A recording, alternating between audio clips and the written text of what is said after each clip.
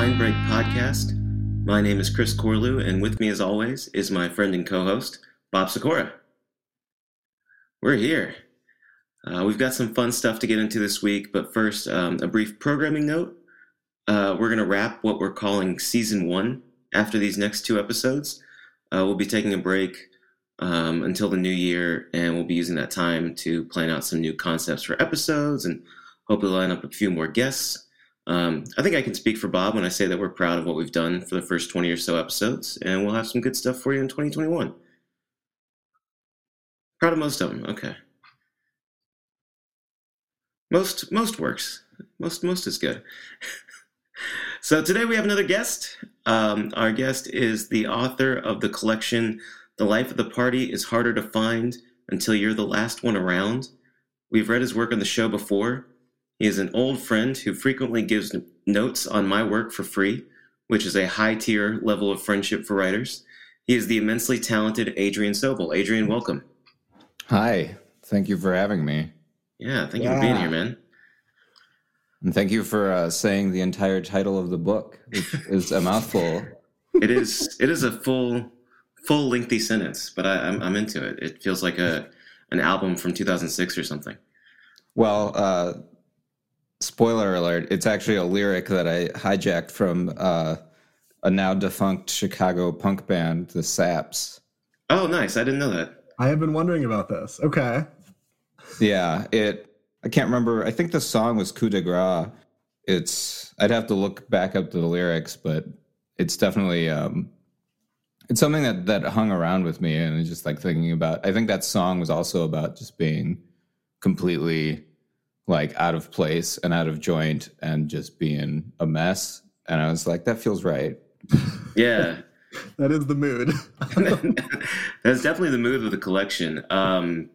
Yeah, you and I were talking a little bit, months ago now, about the book, and you mentioned that there's a sort of narrative structure to it over the course of the text, and you used a phrase that's really stuck with me, a slow motion nervous breakdown, which I really loved.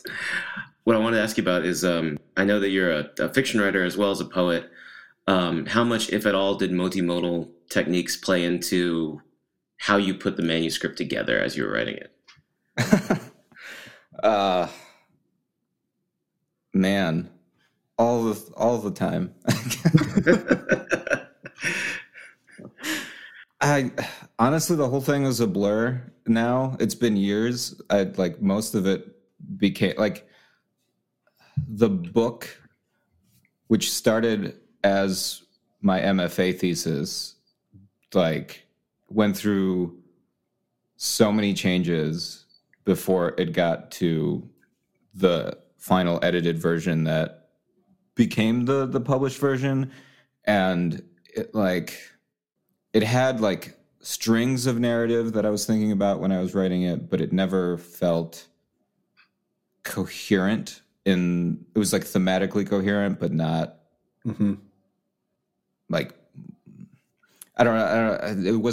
It didn't feel like a one unit. It just felt like a Frankenstein creature built of all these feelings, and like the creature itself was just destroying everything I loved. So I kept having to hack away at it, and it finally felt eventually, like after I got a bunch of rejections on it the first round, I was like, okay, I need to keep changing it. I need to find what the heart of this is, because I think it's too wild and overgrown. Sure. So you didn't start out with like necessarily the idea of, I'm going to write this sort of narrative in verse of this one speaker, but it just kind of ended up that way just by the pure whittling it down kind of process kind of thing. Does that make sense? Yeah, I think that's the right way to say it. It was like, it's mostly for me, I found like, as I keep writing, and even when I write stories, I think the way that I build things is sculpting rather than like blazing the trail. I think Sure. I'm whittling into the final form rather than like knowing where I'm going and just like running at it. I need to keep hacking away until there's like whatever's left is that I want. And a lot of the time, like there's nothing. Like I just take that marble block and then it's just dust and there's nothing there. Sure, and like sure.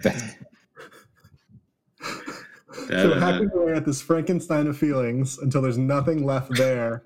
Are you able to turn the dust into something else, or do you just eventually sometimes lose the entire thing? I've lost a lot of things. Oh, but,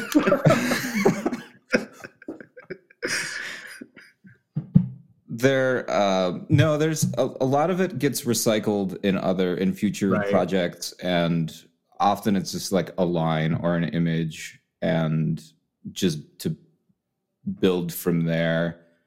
But there were poems. There used to be like a 4-5 page poem in the manuscript called At War with the Weather, which I tried so long to get it to work. And I just like every time that I went and like rewrote it and like cut it down, like I cut it down to a page and was like, this isn't working. So I built it back up to like 3.5 and that wasn't working and just had to toss it. I don't think there's anything in there worth saving at this point. Like I've spent 5 years, 6 years with it. And I think it's just like, there's 1 or 2 lines maybe I'll find a place for, but I don't even think about it really anymore. Oh man, that is tough to admit on a 4 or 5 page poem. Yeah. I feel that very intensely I know that of like wrestling with the same poem and then just eventually being like, maybe it's just like not going to work. But I think like you're saying too, of that, like the recycling that comes back is like even just a line or two always like really excites me if I can find where it came from event, like, and I'm rarely ever intentionally looking through old stuff. But I do think there's something really satisfying about opening up an old draft and being like, these 2 lines did show up somewhere. They were worth it. 5 years of anguish for those 2 lines. That is the way it works, I think. Like so much that the projects that I'm working on now are built out of like just scraps that I've recycled and rediscovered. Right. And just being like, well, they don't work inside these poems. Maybe they're just poems on their own. Mm-hmm. And that's the other thing I've discovered is like the beauty of the micro poem. And nobody wants them, but I love them. And I guess that's what Twitter is for. There you go. It's a better use of Twitter than most people use it for, though. I don't want to harp on it too long, but that concept of the micro poem and whether anybody wants it is really interesting to me. Because I get what you're saying of, I don't think you can submit a 2-line poem to many places and have that interested. But like, I'd rather have your micro poem than the entirety of like Instagram poetry. So I feel like there must be a space. Maybe some William Blake style wood carvings. That's what I need to get back to. There you go.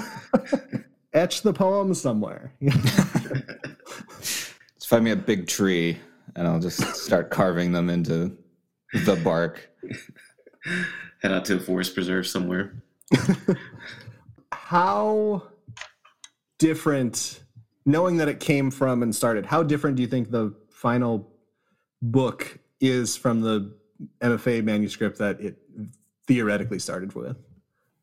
It's pretty different. I think there was the poems that survived from the original thesis were like, say maybe a third, a little over a third. Okay. And then they just kept getting replaced. Right. Because I think the thing I learned was, as I was editing it and building it, was that I have my hobby horses and I have my obsessions, and like every time I'd write a new poem, I could go, well, this actually like kind of piggybacks off the image that I had here, and they're working in concert together. And so like I can start fusing those and being like, well, this one's stronger than the one I already had, and they're Right. kind of playing with the same ideas. And I got it, like the clarity is here, but not in the one that's in there. So I'm going to toss that one, replace it.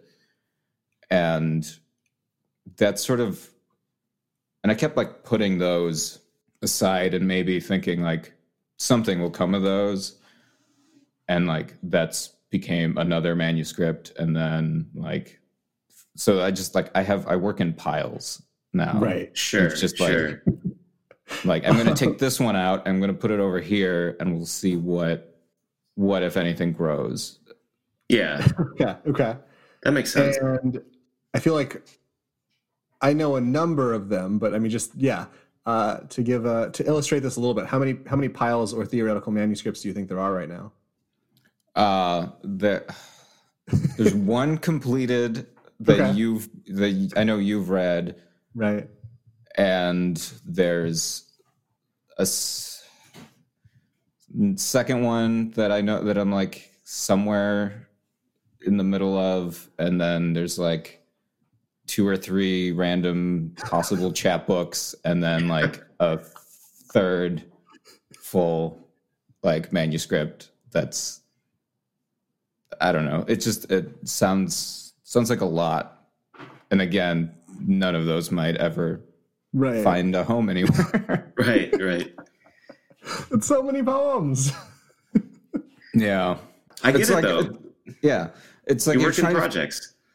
yeah, and it's the thing that I discovered out of the thesis was that I had one of the poems in the thesis, it was like a long poem, became the second completed manuscript. And though they kind of like had similar ideas, the tones were different, and it was like, oh, this actually needs to be on its own. This needs to be its own story and its own like complete world outside of like whatever echoes it may have. Mm-hmm. Yeah. I think it needs to be independent of those. And so that was good to like walk into that one and build it and just kind of see where that one took me without feeling restrained or constrained by the world of the life of the party. Because that one had its own kind of like ideas and like motifs that I started pushing forward for, and being like, okay, this needs to be a little jokey. This needs to be a little sardonic and sad. Whereas the other work was like trying to be more nightmarish and haunting. Sure. Okay. In a way that like Life of the Party like maybe gestures towards, but never fully inhabits. Mm-hmm. Mm-hmm. Sure. And you almost get like an addition by subtraction thing there too, because like you recognize that poem that becomes your second manuscript needs to inhabit its own world like that, and then that frees up more space to fully develop the Life of the Party world, So yeah, it theoretically benefits both works, I would assume. Yeah, I think like knowing that they can exist simultaneously without needing each other is a good discovery, and just being like, it expands possibilities of both. Yeah. Ooh. I like that. Ooh. Yeah. So you're saying I should start several other manuscripts right now Yes. to help the one. It's the million monkeys at typewriter theorem. Just write a million manuscripts, and one of them will resemble a monkey writing on a typewriter. There you go. That's how that saying goes. One of them will resemble a monkey writing on a typewriter. Bob, did you want to get into the textual questions that you had from the book? We could do that. Actually, this does kind of go with kind of where you were talking about with like the tone of Life of the Party. And we've at least partially had this conversation in person before, but there is a series of poems in this book that are called I Have This Joke I've Been Working On. And you've talked about, I think we've kind of touched on both, but this slow moving, what was the phrase we use? Slow motion nervous breakdown. That energy is definitely in the book, but I would also call a lot of your writing funny. And when I encounter a poet that I think is funny, I'm really curious about that relationship that kind of the poems gesture to, of like, what is the relationship between jokes and poetry for you? Sure. I always thought about it's. I mean, I didn't always think this way, but at some point it hit me. I think listening to comedians talk about crafting jokes and thinking about like finding the right word in order to make a punchline work, and just like started to sing to me in a way that I don't think I ever thought about before. And at some point it dawned on me that poems are jokes, that they essentially work in the similar mechanism of, or don't always, but can work in the similar mechanism of setting up an idea, escalating it, subverting it, allowing it to turn on the audience, to create some sort of epiphany, and building that relationship and just kind of working that mechanic. And that really opened a lot of possibilities for me, because while I was getting my MFA, I started thinking this way, and I started reading a lot of Steve Martin's like written work, like his very early like anti-narrative, anti-poem works, like Cruel Shoes, I think was the book that he put out.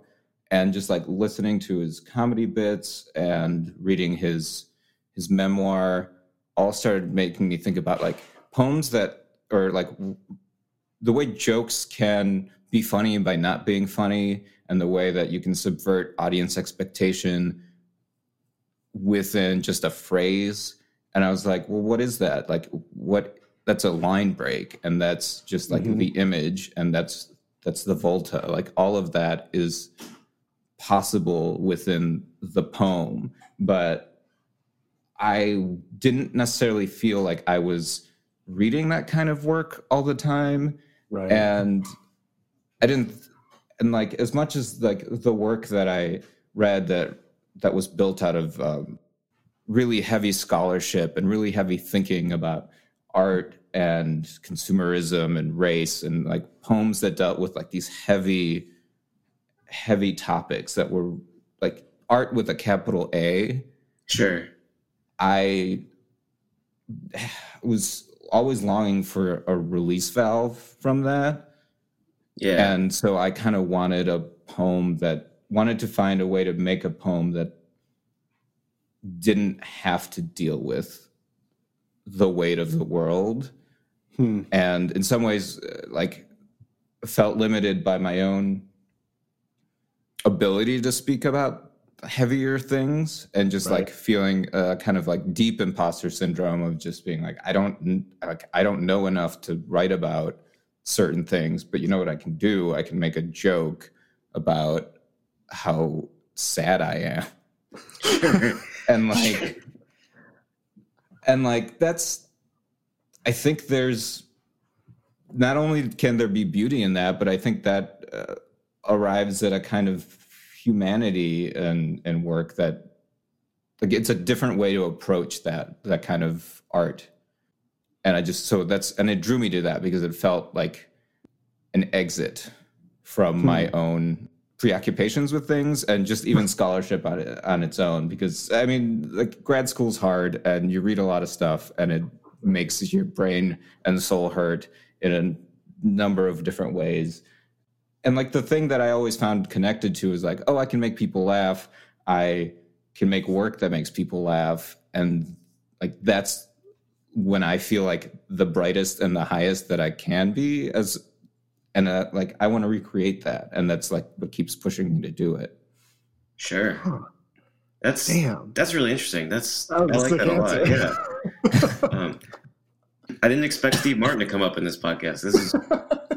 But yeah, no, we talk a lot about that exact thing on, maybe not necessarily in the frame of the context of making a joke, but yeah, like that, like slight turn of phrase that, or name of the podcast, line breaks, that subvert expectations, and that's like, yeah, that's what those little twists of the screw is what at least scratches an itch for Bob and me. I really like how, because I have heard a similar conversation, similar line of thought about the relationship between poems and jokes, and you said something pretty early on there.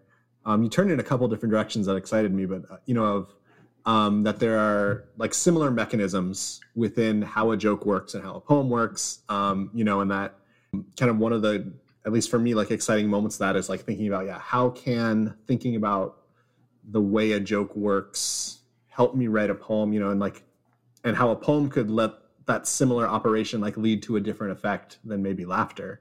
That I want to think about more. I don't have anything intelligent to say about it.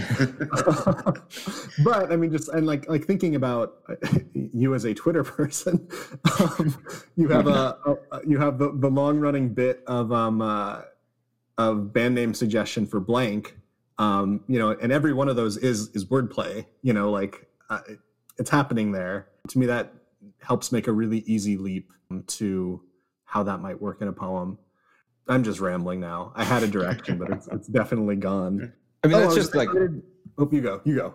Oh, I was just gonna say that's just. I mean, that's the poetic form, the joke setup. I mean, jokes have concrete, like just the three guys walk into a bar, etc. Like that is just a setup, and it's just a way to build a joke. It's like a familiar entry into something to build something else, in the same way, like, oh, it's a sonnet, oh, it's a pantoum, like you're just working with the tools to create something else.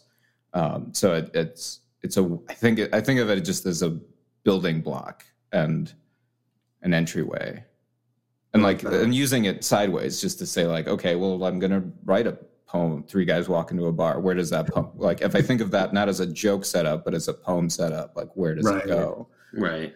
That actually really helps me. So a number of years ago, despite being completely unqualified, I was teaching a humor writing class. I'd pulled from a million friends for sources, and one thing someone sent me was like literally like Seinfeld trying to explain how he writes his jokes. And I watched this with my students, and we all like walked away from this video and said like, I don't get it still. Like that was not helpful in the slightest. And just as you're saying this, I'm like, oh, maybe that's how other people feel when they like go like, how do you write a poem? Oh yeah. I can't really explain it, like just do it.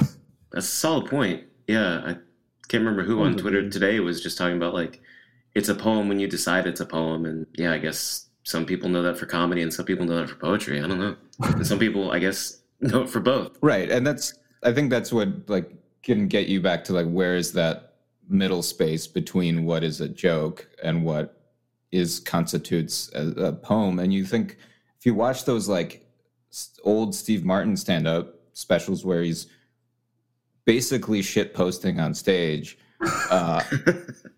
and people love it, and like the jokes themselves aren't traditional, and they don't have the setup, escalation, punchline always going for them. Some of them are like intentionally bad, and like all of the mechanisms that he's employing to make an unfunny joke funny is all contextualized in what we understand that space to be. So and I think the poem can be the same thing. It can, like, we expect it to be one thing, and the second it switches on you, that's where the poetry happens. Yeah. Yeah, that's good. That's where the poetry happens. That's where the poetry happens. I think I'll use that as a segue for the other question, Chris, because I do think you've kind of touched on this a little bit. But as I was flipping through the book, Adrian, I came across, I hadn't thought about it since I last read it, but I really love the poem Garbage Poetry, playing on that phrase of what we call garbage, how we describe things. And I got really cringy in this question. I don't want to trash anyone or anything. Caveat. No, I think of you as a critical reader. and that you're not someone who I think like is quick to just like get excited about trends because they're happening. And so kind of like just thinking of you as a reader, like what are some things that like maybe you think you'd like to see some more of in poetry? Or if you want to go down the trash lane, what are some things you'd like to see maybe less of? More of or less of? Yeah. It's hard to say. I find that it's hard to say what I want more of. Okay. If I want more of anything, it's less of it. And what I mean by that is I always make this joke about how albums need to be no longer than 40 minutes long and novels shouldn't be any longer than 200 pages.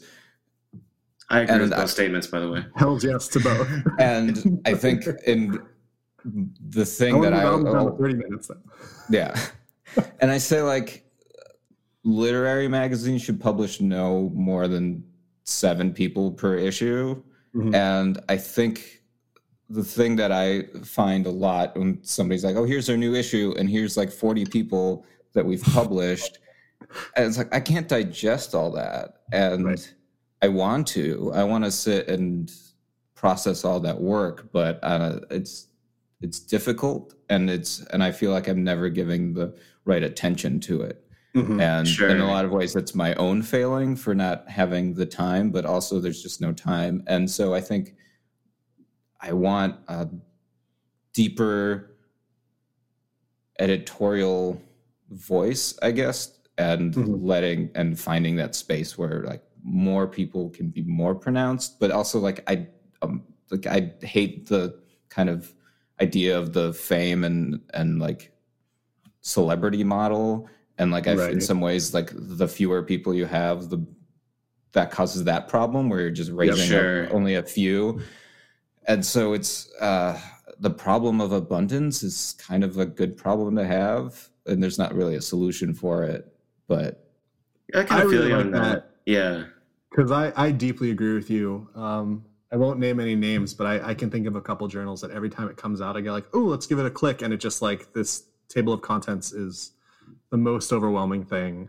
And you're not going to get all my attention, or no one's going to get my attention, frankly. That happens to me a lot too. Hard to process. And I think you're totally right about how kind of complicated the model has become, or just the fact that there maybe isn't a model anymore.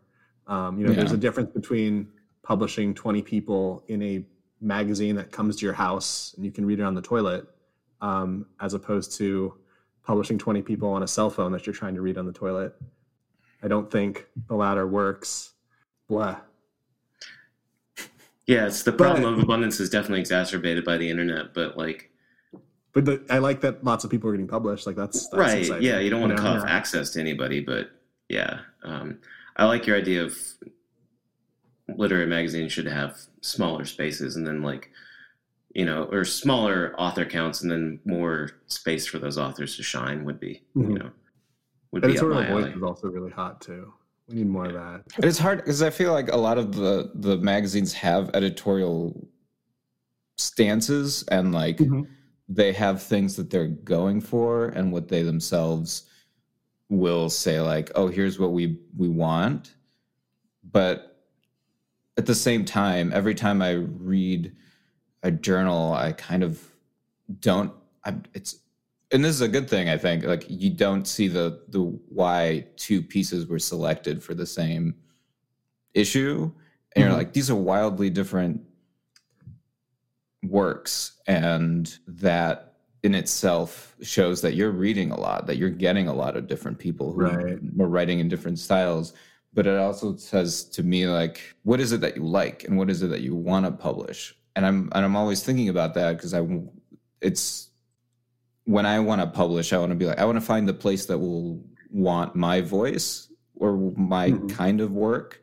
Right. And it's often hard because there's so much out there. And like people will say like, oh, we want experimental poetry. And then you read the work and the experiment is like whatever the experiment was in that piece doesn't necessarily always feel like super extreme. And you're like, well, does that mean that like, am I experimenting enough for this journal. I don't know. I just have to throw it into their submittable and see what they want. And if they want it, then they want it. But it is a kind of hard numbers game.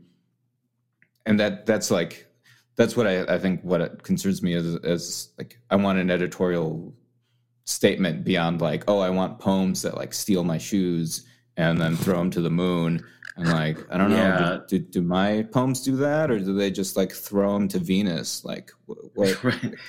Yeah, those submission guidelines always drive me crazy, where it's just like, we want stuff that grabs us, but not too forcefully. And then,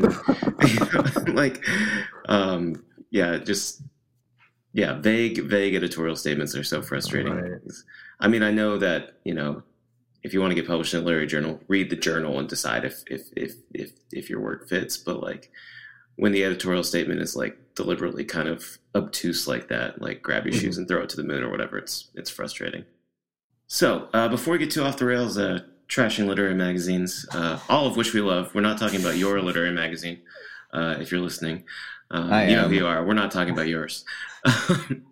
Adrian, did you bring a poem? Yeah, I brought a James Tate poem. Very exciting around these parts. Yeah, his 94 collection, Worshipful Company of Fletchers, which is also a mouthful of a book title. So this is just go ahead and read it. Yeah, go for it. So this is a poem called Loyalty. This is the hardest part. When I came back to life, I was a good family dog and not too friendly to strangers. I got a $35 raise in salary, and through the pea soup fogs, I drove the general and introduced him at rallies. I had a totalitarian approach and was a massive boost to his popularity. I did my best to reduce the number of people. The local bourgeoisie did not exist. One of them was a mystic and walked right over me as if I were a bed of hot coals. This is par for the course. I will be employing sundry golf metaphors henceforth because a dog, best friend and chief advisor to the general, should. While dining with the general, I said, let's play the back nine in a sacred rage. Let's tee off the foredoomed community and putt ourselves thunderously touching bottom. He drank it all in, rugged and dusky. I think I know what he was thinking. He held his automatic to my little head and recited a poem about my many weaknesses, for which I loved him so. Yeah, James Tate, man. Always pulls you in a million different directions. Yes. I guess the question we should lead asking you about the poem is, why this poem? What is James Tate in general, or what does this poem in particular do for you? It does a lot for me.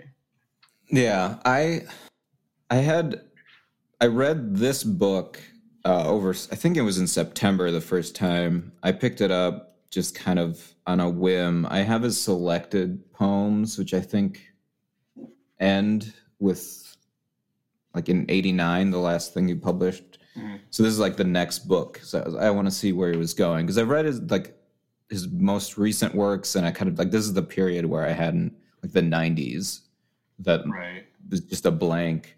So I picked this book up and I started reading it, and I think this was the one that this was still so September was like height of the election, but not quite the boiling point. And it was just like, this just reads like a Trump poem. It really does. And the words that, like, there's rallies, there's golfing, there's this dog imagery, like all of that you'll find in a Trump Twitter feed. And I was just like, this is a 2020 poem. And the only thing I can ever imagine Trump doing with a dog is putting an automatic to its head and talking about its faults. And so I loved that about it. And the thing what I like about Tate's poetry and the way that it sort of moves between even a flash piece, like flash fiction piece, to just moving through the poem and just blurring the line between, because a lot of his work, especially his later work, is so narratively placed, and they're just so focused on these characters and the way that they interact and they talk with one another. And I love that because it gives me a kind of like own world with its own rules that gets built over from line to line. Right. Sure. And a thing that he's really great at, which is like ties back to what you said about pulling you in a million different ways. He always throws details which seem to suggest a bigger world, and just drops it and just like here's a thing, and just like that's really interesting, but he's like not gonna even bother like following that thread. He's just gonna follow his own thread, like the mystic who walks over the dog like a pile of hot coals or whatever and just never brought up again.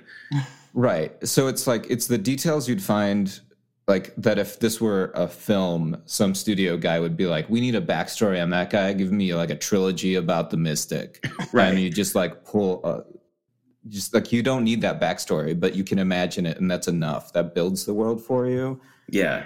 And I think he does that all the time. Like all his poems seem to have those details, and they're so like simple, and there's the way that he weaves, I think, Americana and also the kind of explosions of the idiom. So like, well, like we think about like, what does loyalty mean? And like, is like, what is like a dog is loyal. And like, at first you start like, oh, I guess this is a poem about a dog. Like I came back to life. I was a good family dog. And then like, suddenly he's giving speeches and riding around with the general and talking to him.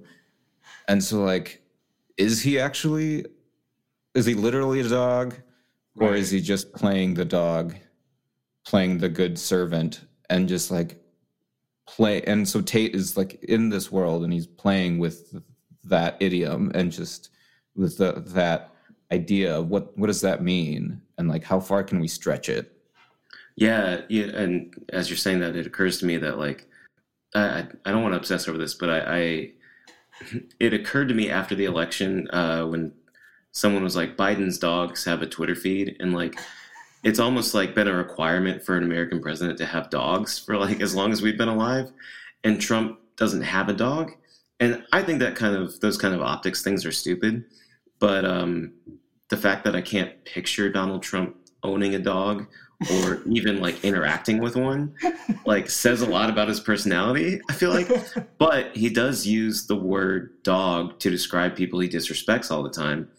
And in this poem, it's, I was a good family dog and not too friendly to strangers.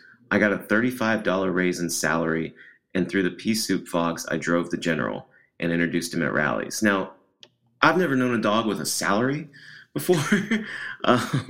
So it kind of plays with that, like you said, blowing up the idioms. It kind of plays with that idea of like, prostrating yourself before the general. There's sometimes good money in that. Because he gets a raise for it, and but yeah, we're never explicitly told, is it like a literal dog or a dog in terms of someone who's just committed to total servitude, and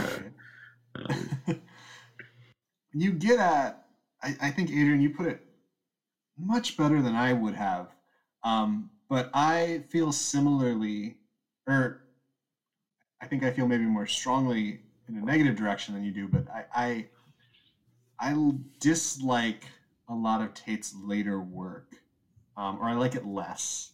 And I think you're right that he gets into a more kind of narrow vision with like the little story and little world of whatever's happening in the poem. And yeah, like it edges up so closely flash fiction, whatever you want to call it.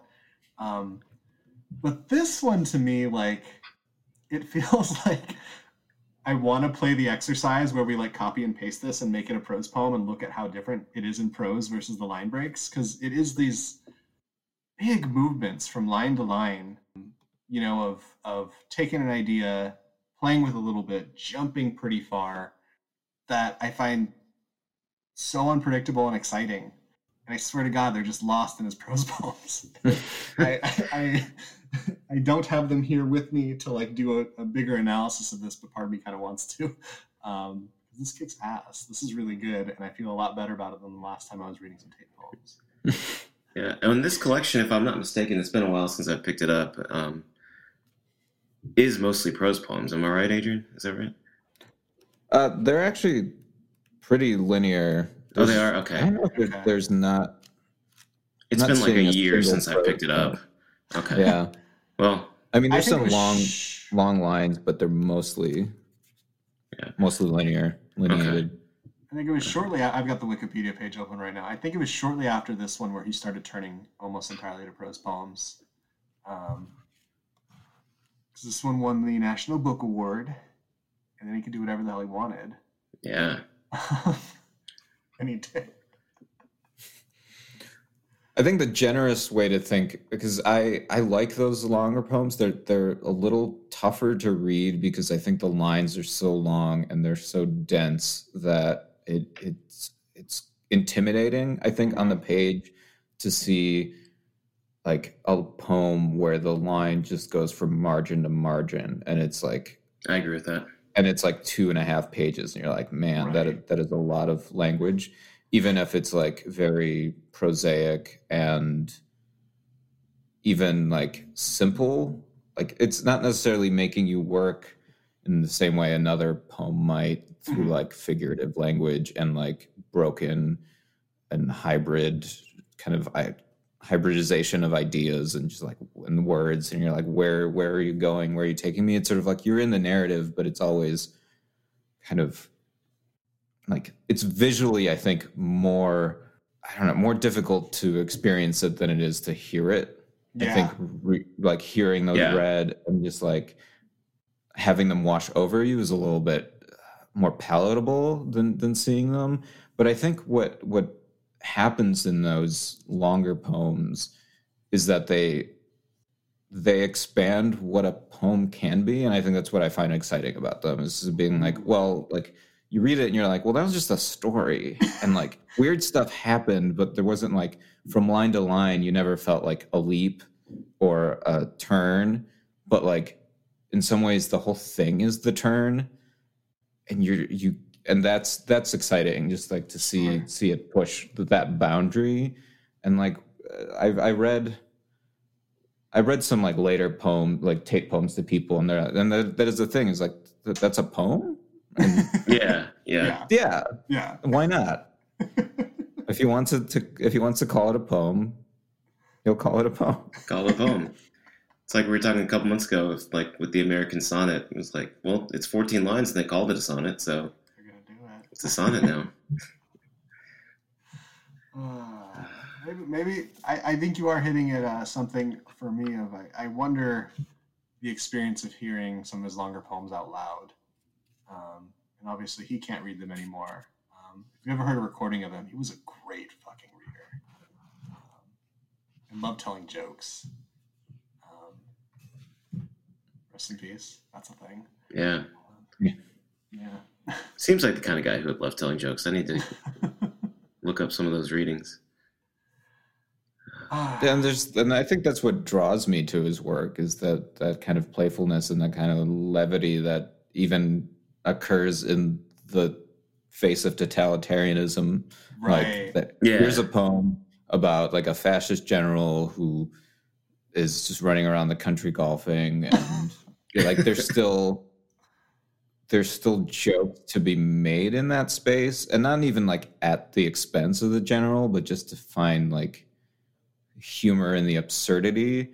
And even in the idea, like, so I think about the way that he says, like, I will be employing sundry golf metaphors henceforth because a dog, best friend, and chief advisor to the general should. And just like why? And like that again is also pushing that idea of just like now he's become explicit about the language he's using and saying like, we're going to use golf metaphors because the loyal person should. And that I think also plays into that same idea of Americana and idioms and just kind of the language you use and why that language itself is absurd. Yeah.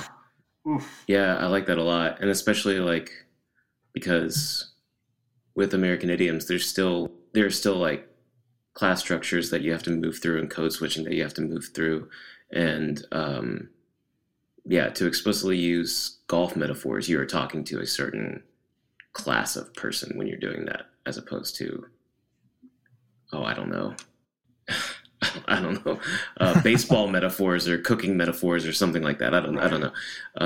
You're sort of picturing, I'm not picturing Nebraska when I read this poem. I'm picturing the villages in Florida,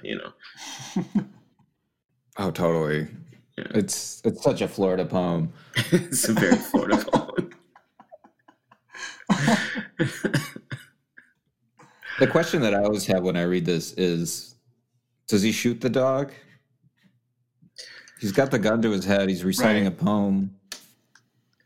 Yeah, it's a little ambiguous there at the end. That for which I loved him so does seem to be an accepting of his fate, right. But yeah, it's the inception ending. It's the hardest part, right before he's gonna end it for you. And so I've been reading this and close reading it, and I've been thinking about it ends with the scene of the general holding an automatic to his head, and it begins with him coming back to life as a dog. And I think about it it's in some ways like an infinite loop where he gets murdered and comes back as the dog and has to be loyal, and is just so loyal that he'll continuously return to the subservient position. Right. I like that reading of it. So no matter how many times he's shot in the head, he's going to be back at the feet of the general in his next life. That's really dark and that's real sad, but I just can't help but laughing at that. And that's my favorite space to be in. That is my favorite kind of joke to tell.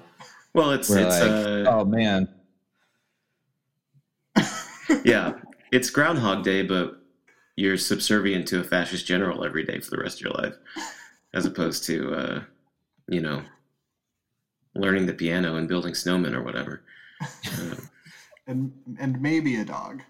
And maybe a dog. Well, let's pivot to a quick NBA question. Since we've gotten to the point where we're talking about a hybrid movie of Air Bud and Groundhog Day in the context of a James Tate poem, I think we've reached that point. So, Adrian, I know you're a Bulls fan, but I wanted to ask you about if there's a certain point when you became a Bulls fan, because if I'm not mistaken, you moved to the States when you were 6 years old. Is that right? Yeah. So that's given how old we all are, that would be right around the time of the second three-peat. Was it a childhood thing, or was it a later in life thing where you got into the Bulls? And then also, who's your favorite Bull of all time? So we can all argue about that. I think favorite Bull of all time, Benny. Solid pick. I think I can't remember when I started. I remember watching the second three-peat, following it along pretty closely, but I feel like it was in my periphery. So I was pretty young. So it was probably 93 or 94 when I really kind of became aware of the Bulls. I mean, when I moved to the States, we were living in Chicago. So all the sports teams were around and I was probably aware of them, but I don't really remember following any of them. And so probably at the tail end of Jordan's retirement, probably, where I kind of became really into it. I think probably Space Jam had a lot to do with it. I think if you were to indoctrinate a little kid into a basketball team, having cartoon characters do the thing, sell you on it, is a really good way to go. It's brilliant. Because I had the Space Jam cassette soundtrack and ran that to the ground. All-time great soundtrack. Come on down. The Quad City DJs. Quad City DJs, man. Yeah. Never left the Quad Cities, but got so big. And that song. So yeah, I think it was then I started following that season, and then after the end of the three-peat and the team got disbanded, I kind of lost hope. I kind of paid attention to the opening of the next season, and then just was like, oh, okay. I kind of knew It was a hopeless few years for a while the there. magic was over. But I think, yeah, so that's probably where that started. I mean, to be real honest about like my favorite bull, probably still Jordan. But if you have to set him aside, because I think that's the obvious answer, Right? Joakim Noah. There you go. There we go. We're in agreement. I mean, I'm a Ronnie Brewer guy, but what are you gonna do? I got a soft spot for Ronnie Brewer.